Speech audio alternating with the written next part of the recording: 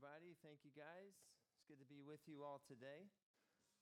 Welcome to New City. I'm Kenny, one of the pastors here. It has been dry and hot this week. Can I get an amen? Oh my gosh. Santa Ana winds. I was thinking this morning we should rename them the Satanic winds. It's just been like killing me, man. Seems like I can't drink enough water. I'm just always dehydrated. I have a headache like 5 days this week that lasted all day. So I am thankful to be here and thankful for a little bit cooler weather and some marine layer and praying that the end of the fall would feel a little bit like fall. And also praying for the safety of our area with all the fires and all that, and praying for those first responders. About 3 months ago, I celebrated my 34th birthday, and my wife Hannah got me a really awesome gift, which is kind of a double gift. And it was she took an old guitar that I had and got it refurbished, and they cleaned it up and they put new strings on it and they adjusted the tuners and gave it a nice new, just showed some conditioning love to this guitar. And it was a beautiful gift because that guitar has a lot of sentimental value to me too, because it was my grandfather's guitar, my papa's guitar, as I called him. And he passed away when I was 8 years old, so I was pretty young. And my granny, right? I'm from Arkansas, Papa and Granny, all right? You can tell where someone's from based on their names for their grandparents, right? So Papa and Granny, and she gave me his guitar a few years after he passed. So I was 11 or 12, and I thought it was a beautiful gift, and I was really happy about it, and I was excited for it, but I didn't play guitar yet, so I didn't. I was happy about it. I thought it was beautiful. I thought it was a super cool gift. But she gave it to me in a box, cardboard box, and what ended up happening is it ended up just kind of staying in the closet at our house. And I didn't, a year went by, another year went by, and occasionally I would take it out and I would look at it and I would think about how much the gift meant to me and how beautiful this guitar was. And he had got it at Sears and Roebuck in 1941. So it's had a lot of stories. He used to play it in his church before I was even, a thought. But it just sat there, and occasionally I would think about, that's a great gift, but I didn't really play it until maybe almost 10 years later. Somehow I decided, I want to learn the guitar, and I was like, I don't have a guitar. And I was like, wait, yes, I do. And I have Papa's guitar, and so I got that, and I learned, G chord and C chord and D chord and E minor, and then you can play every worship song. If you know those 4 chords, that's the worship team can back me up on that. So I learned those, and then I kept playing, and then I started writing songs, and then eventually 6 or 7 years ago, I came out with an album, and 2 of the songs on that album, I used that guitar to record. And the reason I share all that is the thought of this, that I had a beautiful gift, and I knew I had a beautiful gift, and I appreciated it, but it's possible to have a gift and totally miss the point of the gift. It's possible to celebrate how beautiful and how great this thing is and study it and think about it and think, wow, this is really marvelous and how great and how special this is, but totally miss the point of why the gift is good if you're not using it for what it was meant for. And I think that we can do that with the gospel. I think that we Christians are guilty. I'm guilty of doing that with the gospel a lot. Celebrating this beautiful gift that we have, that we didn't earn and we could never deserve. And Vince preached on it beautifully last week about the power of the gospel to save us. That God, that Jesus came to rescue us from sin, that we've been saved from the penalty of our sin, that we're being saved right now from the power of sin in our lives, and one day we will be saved from the presence of sin in our lives. And I just think that it's possible for us to know about that and to study it and think about it and know that it's true and still be missing the point on the purpose of that gift.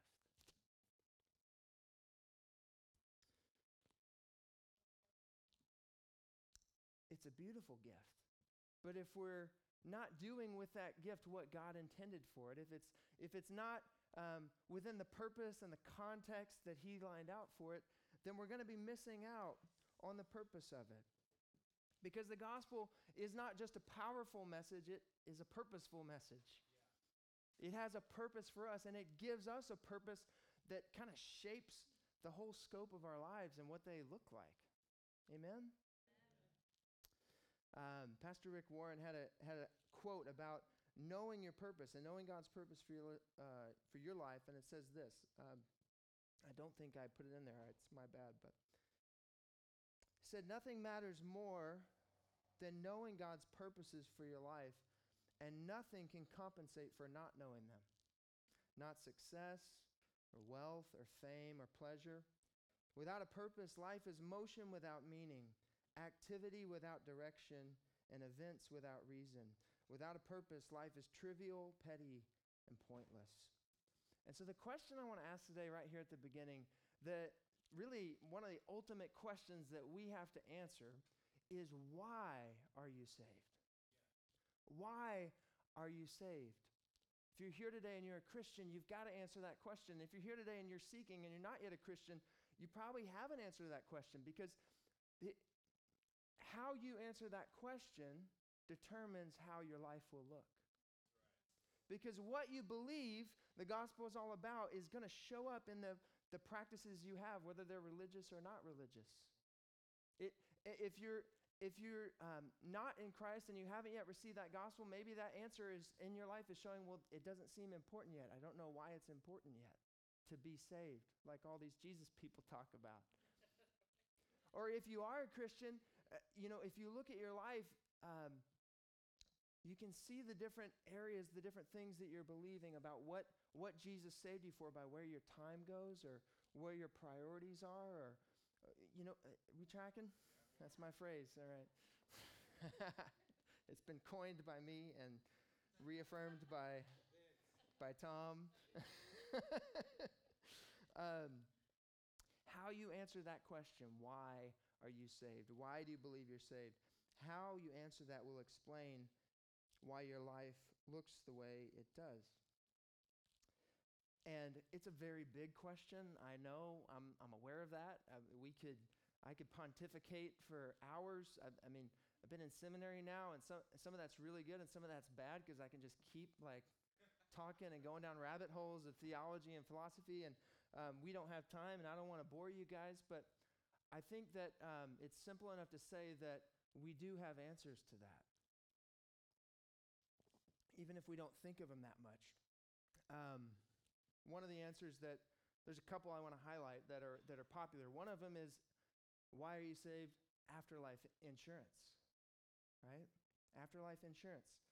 Cost-benefit analysis, like in this answer, it's not about this life, it's about after this life, right? And the emphasis is, hey, when you die, do you want to be in a good place or a bad place, right?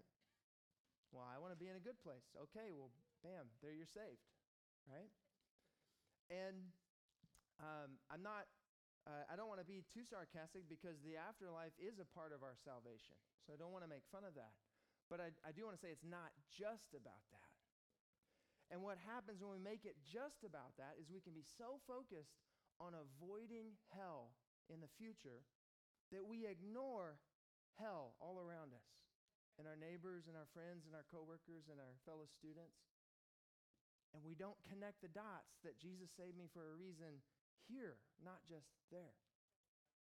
It's not just when I'm dead, it's the whole time I'm alive. Amen?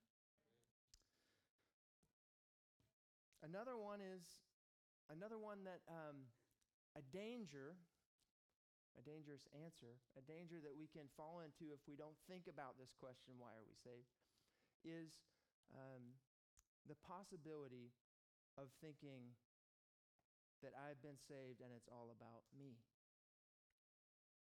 And we can even do this with good. Sorry, I told you guys, dehydrated.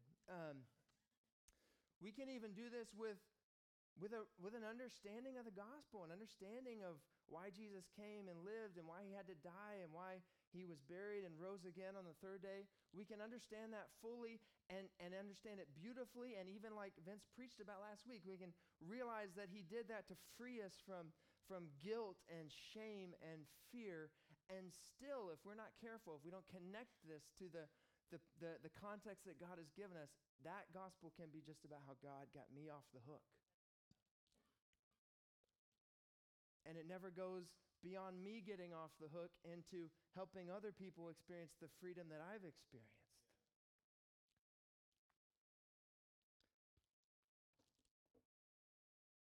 We are going to read the Bible today. You guys might be wondering. I'm going to start with Acts chapter 1, verses 3 through 7. And in this passage, the disciples, the apostles are wrestling with this question. This is one of the ways that they're wrestling with this question. And this is the beginning of the book of the Acts of the Apostles. And it's talking about what, after Jesus was resurrected, what the Holy Spirit led the disciples to do. And if you can imagine with me, just before we read it, I want to set it up a little bit. These disciples had followed Jesus for 3 years of his life and ministry, and they've been close to him, and they've believed in him, and even believed that he's the promised Messiah that was going to come and set us free and make things right and make wrongs right. And then they're getting excited because he's going to Jerusalem, and that's where the center is. That's where God's going to do this. And he goes to Jerusalem, but a week later, instead of taking power and putting the bad people out of power and him taking over and making everyone do the right thing, he dies. And they watched him go through a trial that didn't make any sense. It was a mockery of justice. They had false witness after false witness after false witness, and they still couldn't pin him down on anything.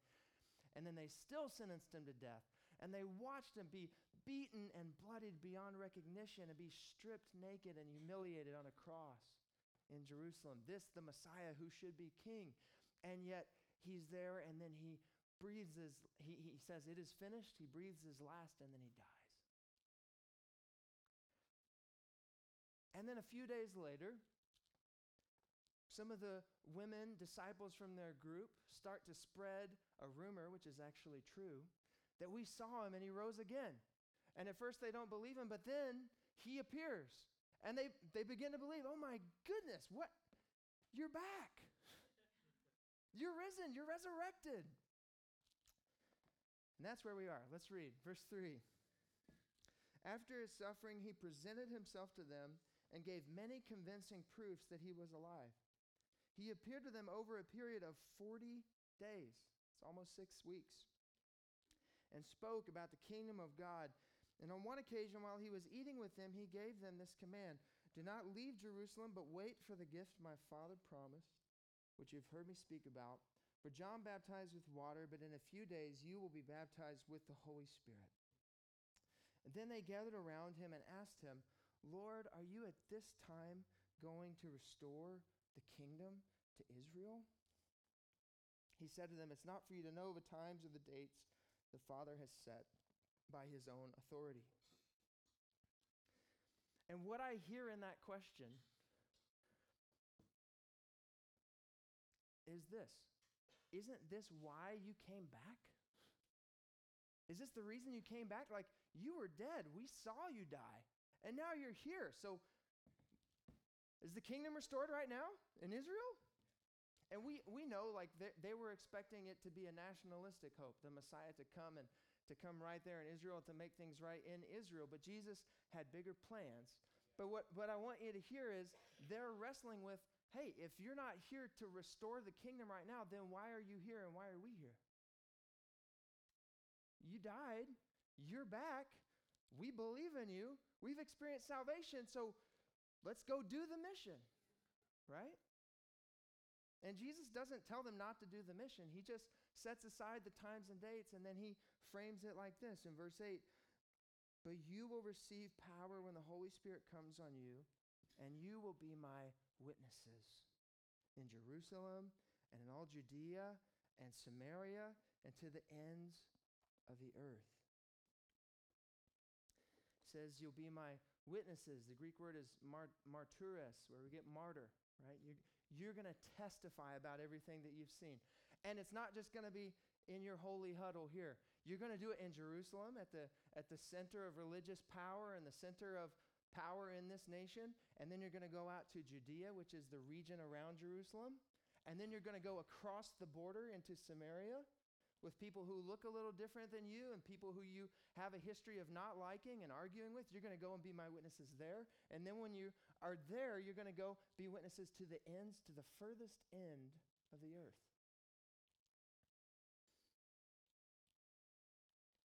What Jesus says is, yes, the kingdom's coming and you get to be a part of it. You have a role in expanding it. Not just here and not just right now, but it's going to be here, and then it's going to spread out, and then it's going to go further out, and then it's going to go to all nations.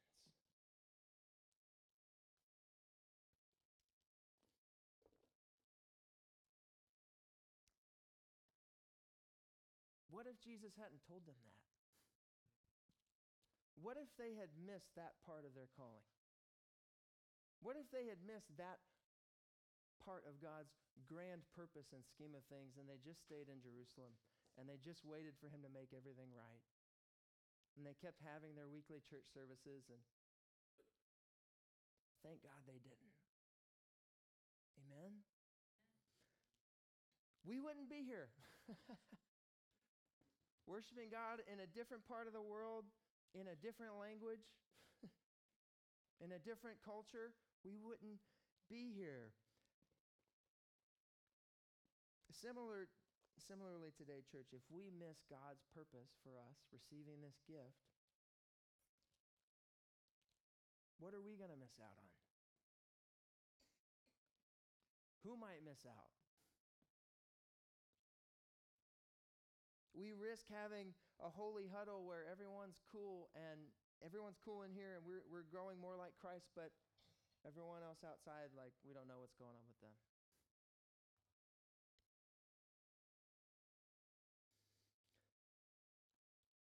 I think another thing we risk is if we're detached from our purpose, we can fall into this really surprising lie that Christianity is somehow boring.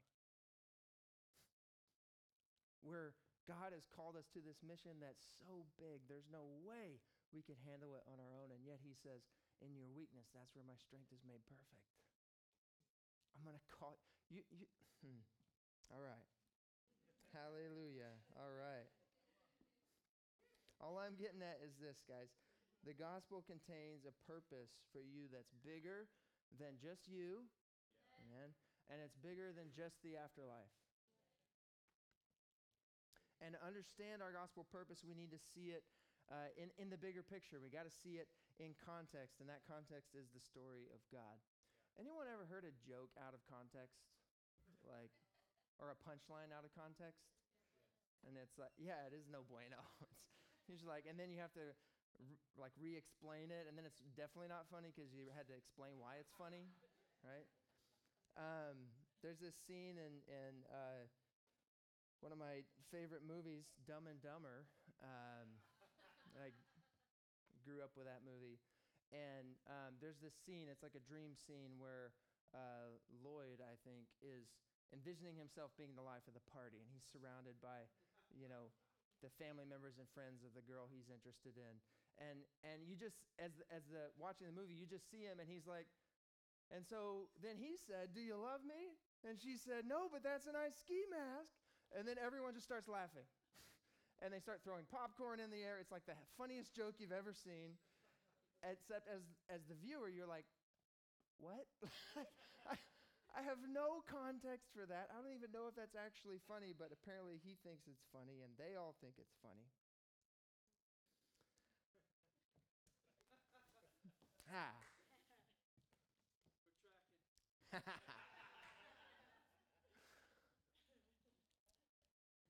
knowing the gospel power without the gospel purpose is like hearing a punchline without hearing the joke.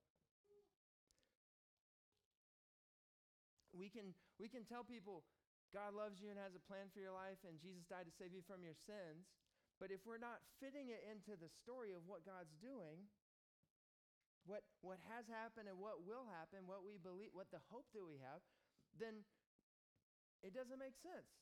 It's like, well, which God loves me, and what's he like, and what is sin, and how do I know it's real, and how do I know I need saving from it? How do I know I will be saved from it? It doesn't make sense if it's out of context.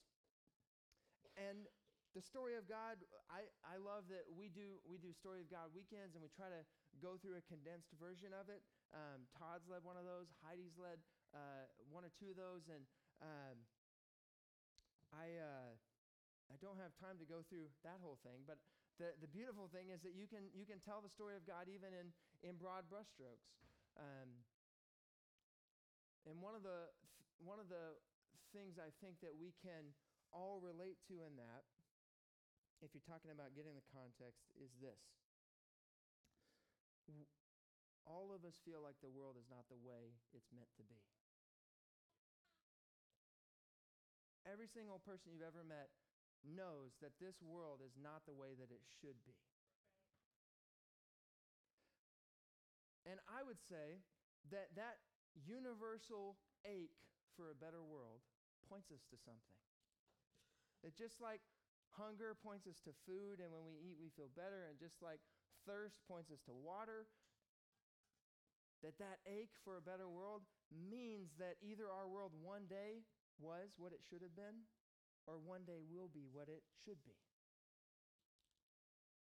And that's where the story of God starts, is that when God created us, he created us for good. That he created the world, that he created humans in his image, that he created us for perfect relationship with him. He created us for harmony with each other in our relationships. No injustice or oppression or harm or hatred or killing. He created us. He created the world and gave it to us to steward and to meet every need that we had and for us to take care of it. And when God is in charge, we have a good world. But when we want to be in charge, when we want to say, I'll take the knowledge of good and evil, I'll decide what's right and what's wrong for myself, I'll do life my own way. God, I know you have a beautiful vision for this, but mine is a little bit better. That's not done in a vacuum. That is what the Bible calls sin, and that is what has brought the damage into our world. It's damaged our relationship with God. That's why we feel distant from God. It's damaged our relationship between each others. That sin has wreaked havoc. And it's damaged our relationship with his world. But God loved the world way too much to leave it that way. And he began a promise of restoration and reclaiming his world. And that's what the story of the scriptures are. That instead of brushing his hands off and saying, well, that was done. No, he says, I'm going to restore. And he begins to work through people and eventually leading us up to Jesus. God came in the person of Jesus to this earth, and he showed us what it's like to be truly human, to have a relationship with God that's whole and not severed, to have relationships with people that brings healing and not distance. And when he should have been celebrated and we should have said, yes, this is the way, what did our world that's wreaked by sin do? We put him to death. And yet he did that for us. We find that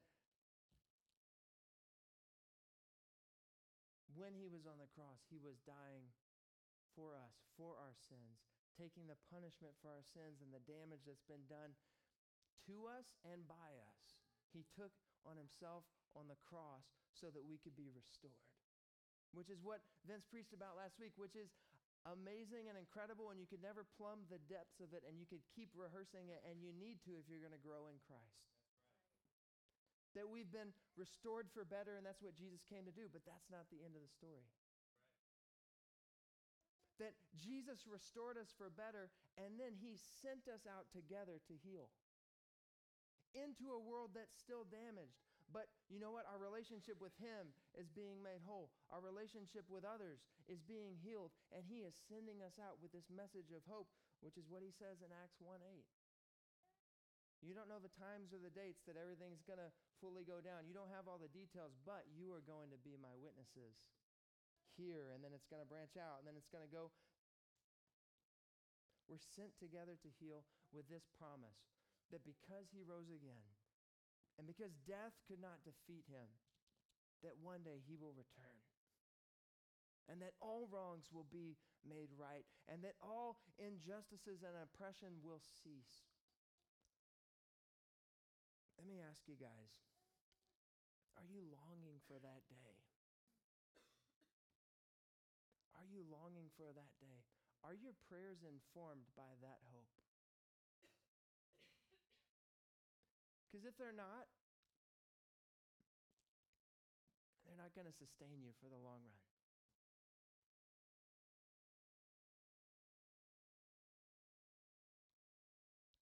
When I look around at our world and when I see the pain and the suffering, and when I see the wrongs that seem to just be cycles, and not just even cycles, but spiraling out of control, there's something in my heart that says, "Come, Lord Jesus, come."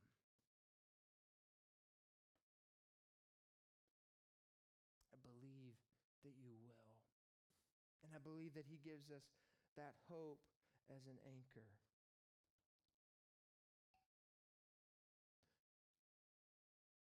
He gives us that hope as an anchor. He gives us a mission.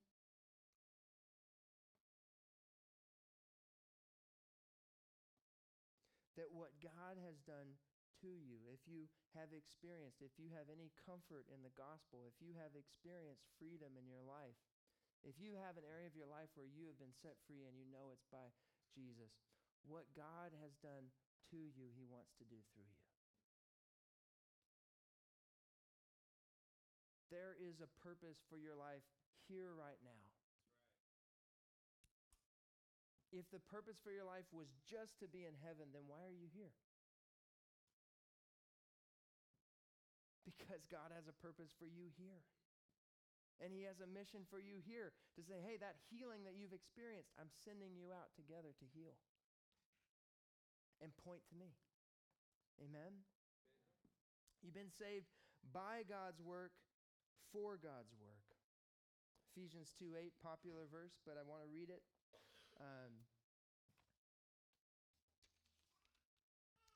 Ephesians 2:8 through 10 says this: "For it's by grace you've been saved through faith. And this is not from yourselves, it is the gift of God, not by works, so that no one can boast. For we are God's handiwork, created in Christ Jesus to do good works, which God prepared in advance for us to do." We're not saved by works, but we are saved for works. We're not saved by the works that we could muster up and put together, but we have been, God has worked on us to make us in his image, to restore his image in our hearts so that we could do the good works that he's prepared for us to do. Amen? And when we connect with that, it's the total opposite of the holy huddle syndrome. It's the total opposite of I've had conversations with people that say, why can't we be in heaven already? And I'm not going to say I haven't felt that before, right? But when we connect with God's mission for us, it's the opposite of that. God has given us a mission. God has given us a purpose. God has given us the motivation in the gospel to go out and reach more people.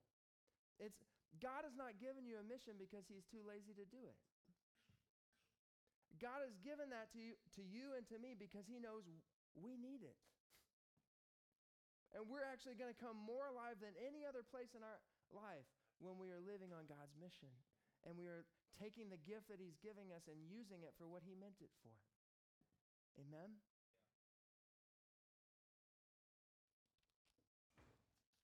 Amen. So what does that look like? He's given us a mission. We're not saved by our works. We're saved for good works that he prepared in advance for us to do. What does that look like? Jesus clarifies in Matthew 28, verse 18 through 20, when he says this. Also, some of his last words before ascending. And Jesus says this. Came to them and said, all authority in heaven and on earth has been given to me.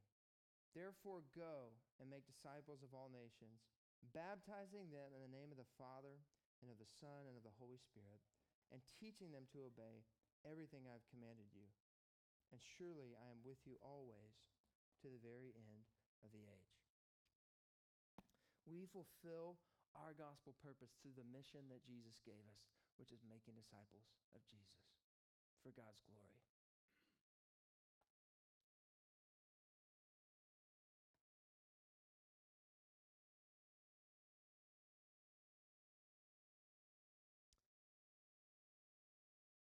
The church sharing the good news of Jesus and making disciples of Jesus is God's plan A for the redemption of the world, that he will one day make full and complete. And he doesn't have a backup plan. And that's not because he's not a good planner. But God has given us a purpose and a meaning and joy in calling us to this. When disciples fill this city in every area and aspect of the city, whether it's education or business or politics or art or whatever it may be, that's how God's glory is filling the earth. And God is changing and restoring and redeeming this city from the inside out. Amen? All of life, not just the spiritual parts.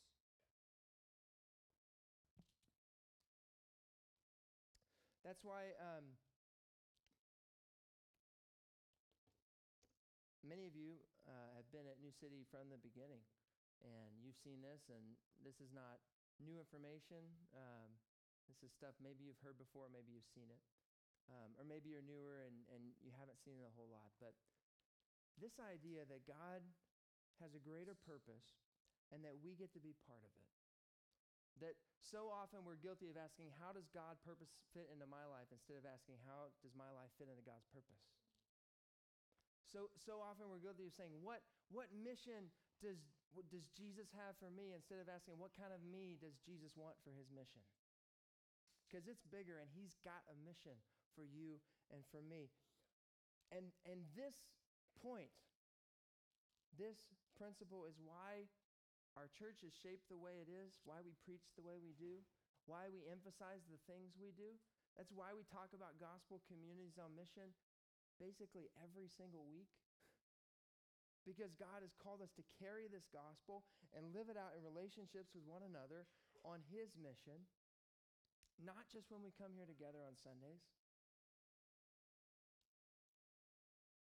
but all throughout the week, living for the glory of God. And it looks like all sorts of different things. It looks like all sorts of different things, and it shows up in all sorts of different ways. But one of the ways it shows up is just committing to a neighborhood and saying, God, we want to be a bright spot in a dark world on this street. Anybody here remember the crate? Yeah? Crate. For those of you that don't know it, the story behind the crate was just a nickname for a house. But the whole idea was some people said, hey, we want to move into a house together, and we want to live this kind of life and live out God's purpose, live on his mission, and be a bright spot in a neighborhood that needs a bright spot. And there was all sorts of stories that came from that. Over in 29th and East Street in Golden Hill area. And there was just all kinds of beautiful pictures of the gospel that would show up left and right. And you know, I lived there for a number of years, and I just counted myself so lucky to see that and experience that. But one of them that really stands out was, it was interesting. After we moved into the house, I would say less than a month. We moved really quick. There was 5 of us, and we just like decided on it, jumped on it, got in. Oh, rent's cheap. Okay, that's great. Then we find out a few weeks later from one of the neighbors that house had a history. And we're like, oh, that's why the rent was cheap. But no, apparently it had not been taken care of, and all the plants and everything had grown up, and people who didn't have a place would use it to do drugs or just to sleep there. And the thing that we found out that really like hit us hard was that a 14-year-old girl had been murdered there just a few years before. And I still remember us talking about it in the den, and we got really spooked because we were in the den where it happened, and we were finding out, that had happened, and we were kind of like, oh man, what did we get into, or do we need to get out of here? It seemed like all the neighbors knew about it because it had just been an eyesore of the neighborhood for a long time, and we decided, no, we felt like God led us here, and we're gonna do our thing, and so we started reaching out and meeting neighbors, and we did all sorts of things. And one of the things we did a year or two in was we did movie nights, and we would have just a screen and a speaker and invite everyone from around the neighborhood to come and bring a blanket, and we'll make popcorn and watch a movie. And so that was fun. Except somebody picked Selena one time, which is like the saddest, like, great movie, but really we want to invite all the neighbors to, anyways. One time we were having a movie, and it wasn't Selena, it was a different one.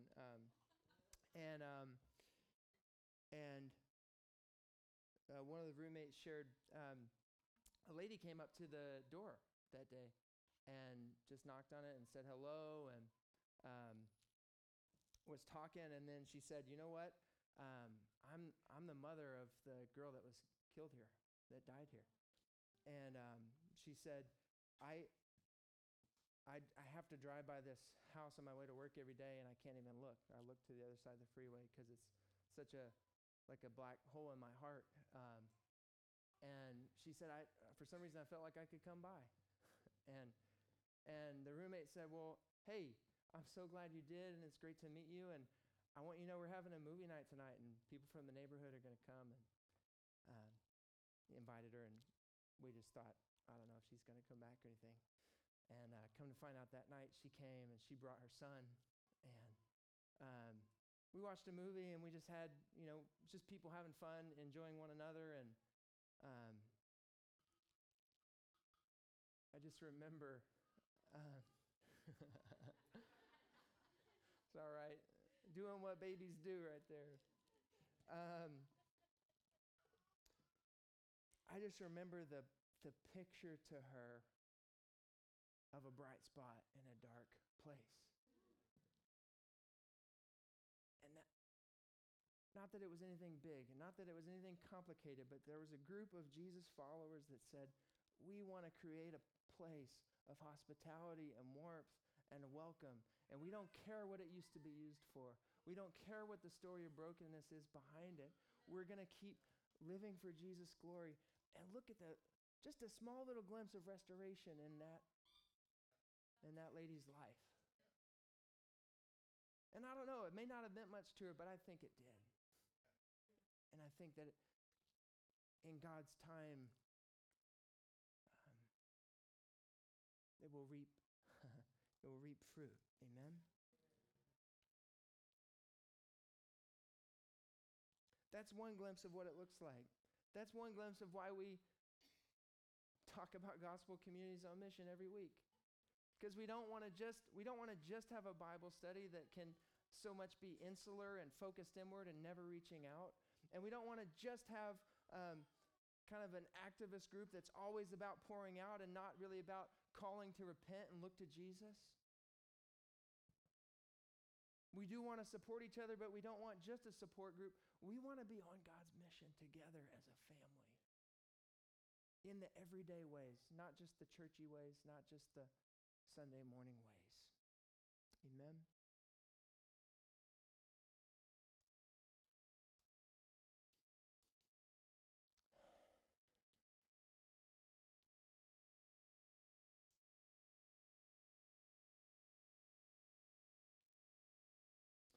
As I'm talking today, I don't know what's going on in your heart, and I know most of you that are here today, but I don't know what God may be saying to you or putting on your mind, whether it's encouragement or conviction or whatever it may be. But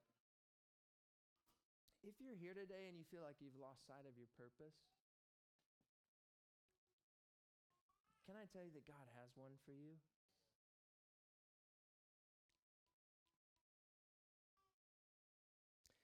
If you're here and I've been guilty of this, if you've tried to fit God's purpose into your life instead of looking at your life and fitting it into God's greater purpose, can I tell you from experience that road is not satisfying. That road doesn't lead to happiness. It's a shortened gospel. But when you come and say, Jesus, I see a glimpse of your great purpose, where can I fit into it? What can these hands do for that? It doesn't have to be teaching on a Sunday. It doesn't have to be playing music. It doesn't have to. God, what can I do? What can I do at work? What can I do to be an electrician for the name of Jesus? What can I do? You know, we pray for our Sunday school teachers all the time, but do we also pray for our teachers in schools who are with students every week, 40 hours a week at least, who don't know Jesus? How can they be a bright spot in their school? Is this making sense?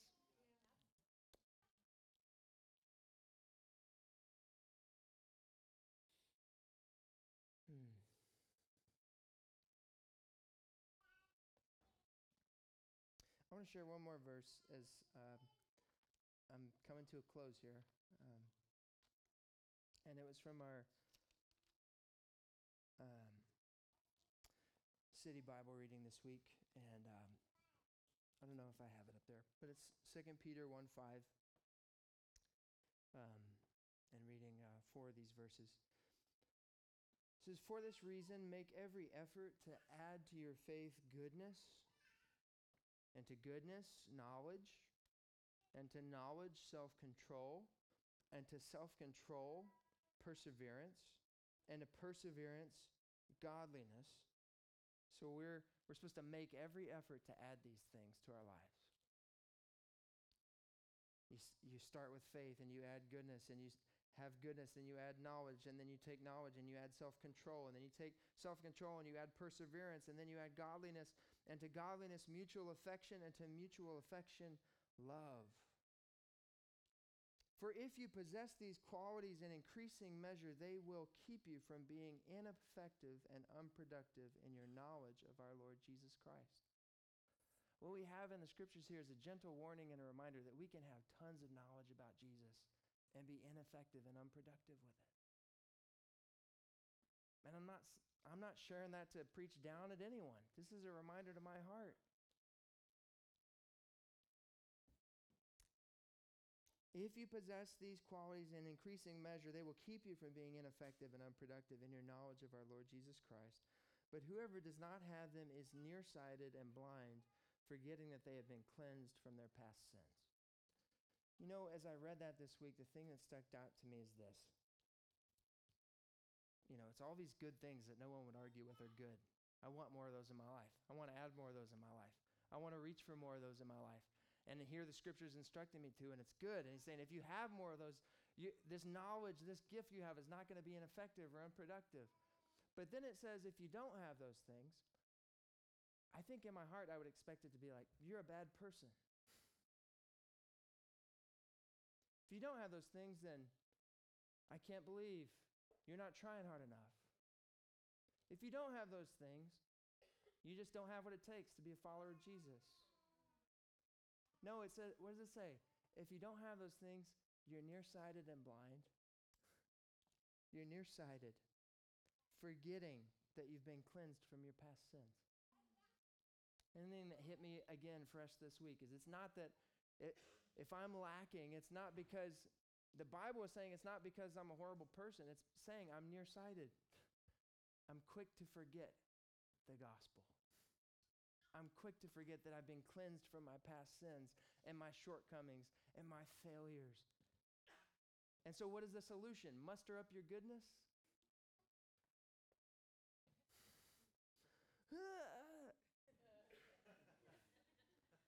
If you're like me, you have days like this week where I feel weak physically, feel out of sorts. Maybe you feel like, God, I can't pull it together. But you know what you can do?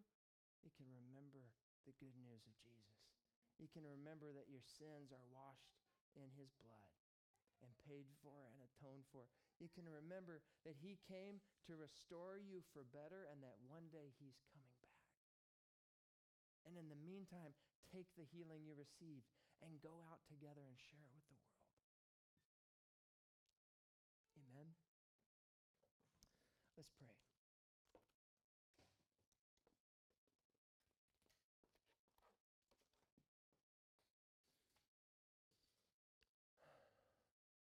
Father, we thank you for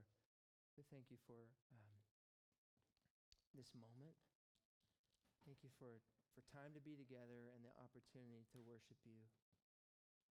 God, I pray that we would worship you in spirit and in truth, God. God, I know that you powerfully move in our lives through routines, but I pray that today and even this moment would not just be a routine in our lives, God. We invite you to move, God.